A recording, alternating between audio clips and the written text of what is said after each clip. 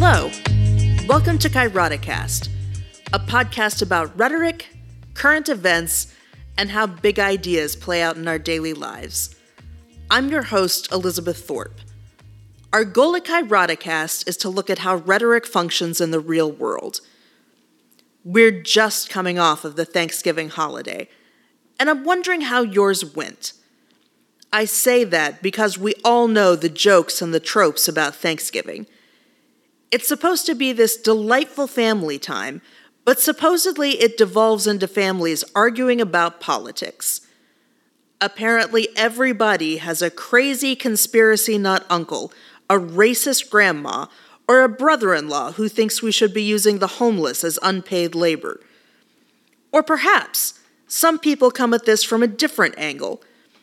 You have a crazy hippy-dippy cousin who won't vaccinate her kids, a socialist uncle who thinks everything should be free, and a niece who won't eat anything at the table because it wasn't ethically sourced or it isn't cruelty-free.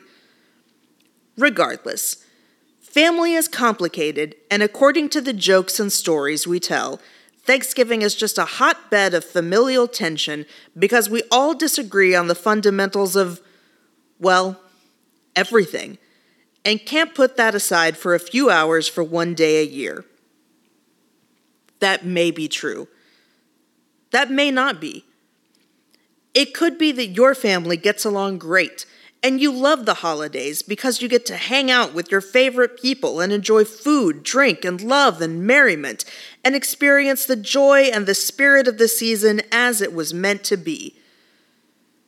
But it is also possible that you come away from the holidays thinking, there has to be a way to connect and communicate with these people that doesn't end in yelling. So that's what we're here to talk about today. Maybe not in time for Thanksgiving, but to give you a means to think about how you're going to A, handle any apologies, or B, look forward to Christmas. Now, I have to admit, this is not my specialty. This is not where I am most comfortable.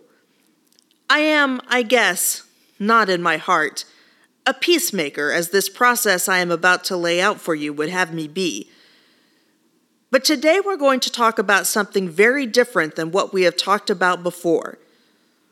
We're going to talk about invitational rhetoric. Invitational rhetoric was developed by Sonia Foss and Cindy Griffin in the mid-90s. Invitational rhetoric is the invitation to understanding as a means to create a relationship rooted in equality, immanent value, and self-determination. The theory argues that traditional rhetoric is patriarchal in that it attempts to force change in its audience. Rhetoric tries to alter its environment and influence the social affairs of others. That's a controversial charge in and of itself. To say that traditional rhetoric is patriarchal gets a lot of people riled up. Clearly, and as we will see as we move through this is a theory of rhetoric that is firmly grounded in feminist theory.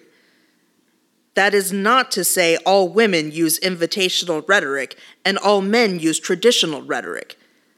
That is not what this means at all.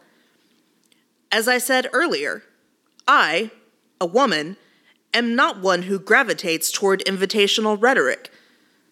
The response to that would be that I have been socialized in traditional patriarchal rhetoric. We all have. Embedded in this traditional approach to rhetoric is a desire for control and domination. That's what makes it patriarchal. Traditional rhetoric is firmly grounded in notions of power and force, traditionally masculine, and I hope you can see me putting that in air quotes, characteristics. Rhetoric aims to convince or force you to change your mind. It is a matter of dominating your choices. Now, we can argue all day whether rhetoric is really a matter of force or domination. That's a whole issue in and of itself. But the theory of invitational rhetoric operates from the assumption that traditional rhetoric is a kind of brute force in that way. It aims to dominate the listener. You can do with that what you will. If you take many classes in debate or argumentation, you know that there are a number of ways of thinking about this, but rhetoric seems to be the most forceful means of persuasion. Invitational rhetoric offers a different approach. Invitational rhetoric invites the audience into the rhetor's world to see things as the rhetor does. Ideally, audience members accept that invitation and also offer their own perspectives. By ascertaining a variety of perspectives, rhetor and audience gain a richer and more nuanced understanding of complex issues. But the benefits are not just in understanding the problem. By offering the different perspectives of the audience and the rhetor, participants can gain an understanding of each other as well. In traditional theories of rhetoric, the goal is to change others. In this theory, invitational rhetoric, the goal is not to persuade, but to come to an understanding. Invitational rhetoric is rooted in 3 feminist principles that explicitly challenge the positive value the patriarchy accords to changing and thus dominating others. The first feminist principle is equality. In traditional rhetoric, the rhetor is superior to or above the audience or those they are trying to persuade. This is one of the things that many theorists of rhetoric from the past have struggled with in their rhetoric.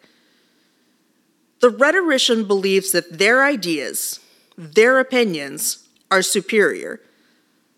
Otherwise, they wouldn't be trying to convince the audience of them. The rhetor adopts a position of superiority to the audience in traditional rhetorical theory because the traditional rhetor believes they have the superior position and have the job or responsibility or even just the opportunity to change people's minds. In invitational rhetoric, the rhetor and the audience are viewed as equal peers who share authority and expertise and contribute equally to an interaction. The second feminist principle is immanent value. All individuals have unique, valuable perspectives that should be appreciated for what they bring to the situation.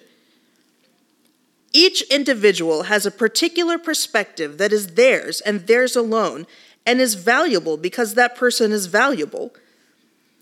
This principle is grounded in the idea of the innate dignity of each human, and because each person is valuable, their perspective is valuable. The third feminist principle is self-determination. People are competent and should be allowed to make their own decisions about their lives. It is possible change may occur as a result of an interaction, although that is not the goal. In the case of invitational rhetoric, both the rhetor and the audience may choose to change their perspectives as a result of the process of sharing perspectives, but the goal is to come to a mutual understanding about the situation and ultimately each other. Those who engage in this kind of rhetoric seek a variety of perspectives because they recognize each point of view as partial, so they need a variety of viewpoints to have as comprehensive an understanding of an issue as possible. They are especially interested in viewpoints other than their own. By understanding as many perspectives as possible, the problems at hand come into a clearer view.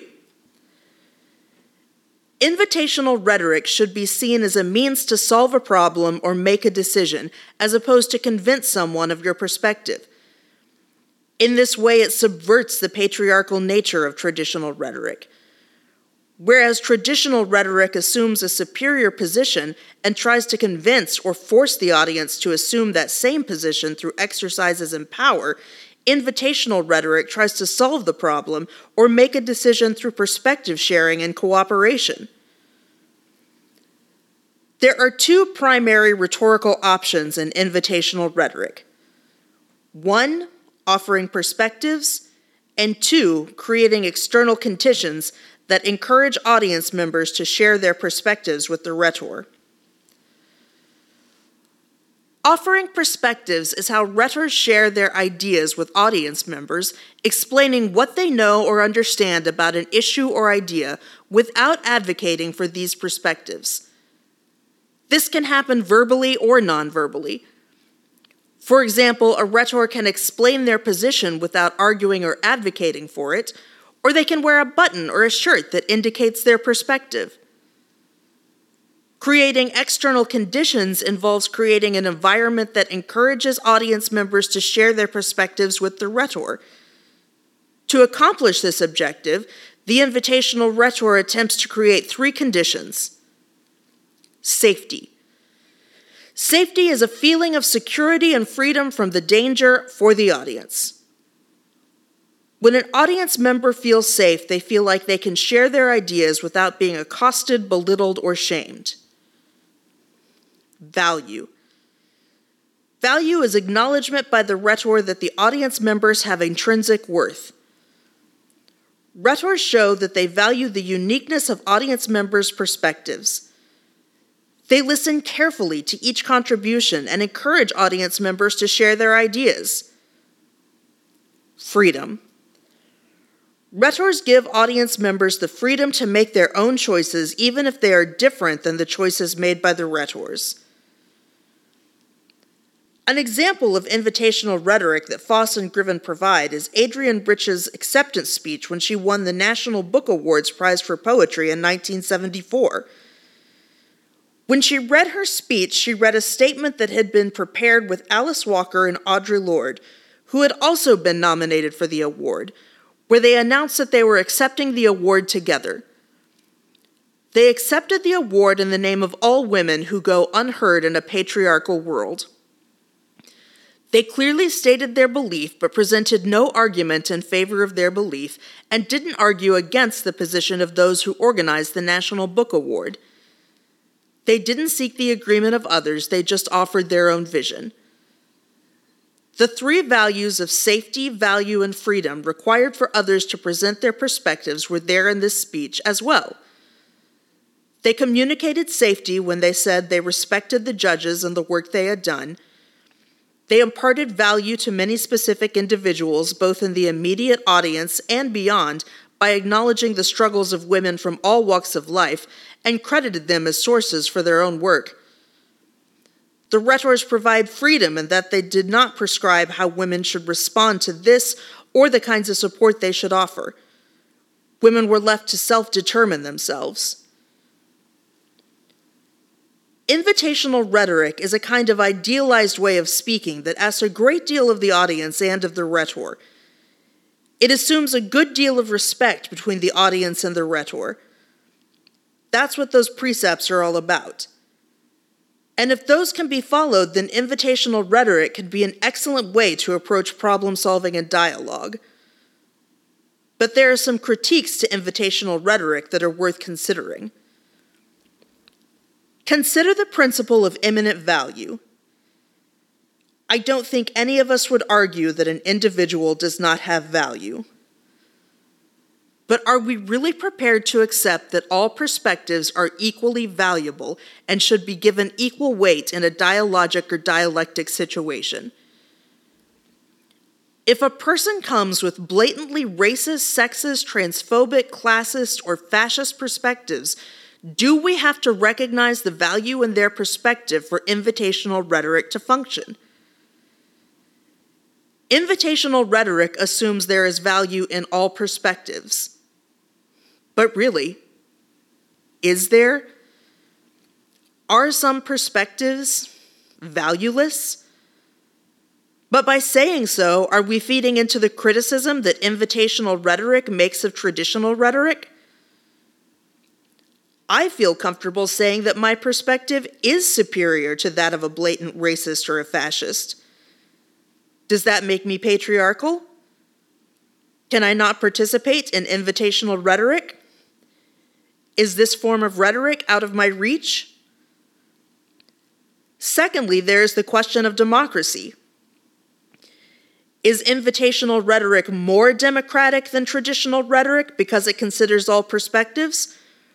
Or would democracy cease to function if we could not persuade each other? There are particular reasons why democracy and rhetoric were developed at the same time in the same place by the same people. Democracy runs on persuasion. Would invitational rhetoric help or hinder democracy? Does that say something about democracy and patriarchy? Or does it point to the inefficiency of invitational rhetoric? So what does this have to do with your family? Can you, in good faith, see your family as equals? Can you appreciate the value of their perspectives? Can you allow them the ability to determine their own wills and decision-making? Would all of that help you make peace? Would you be at peace with all that? Can you provide your family with a safe space to share their perspectives? Can you show them that they have intrinsic worth? Can you give them the freedom to make their own choices? Are you really comfortable with providing that environment? Should you be? Invitational rhetoric is a tough critique of traditional rhetoric. Many people think of it as the ideal rhetoric. Other people think it is idealized nonsense. The question for your next holiday is, are all perspectives valuable? Is your position inherently superior? Can you admit that? If it is, how can you allow those other perspectives? What kind of argument can you make to convince people of your perspective? If it isn't superior, can you allow a safe and free space for others? Thanks for listening to this episode of Kairoticast. We really hope you'll join us again. If you have feedback, we'd love to hear it. If you have questions, we'll try to answer them. If you have issues you'd like us to address, send them our way and we'll do our best to get to that. Make sure to subscribe or leave us a review. Email us at elizabeth@kairoticast.com. That's KAIROTICAST. And we look forward to seeing you next week.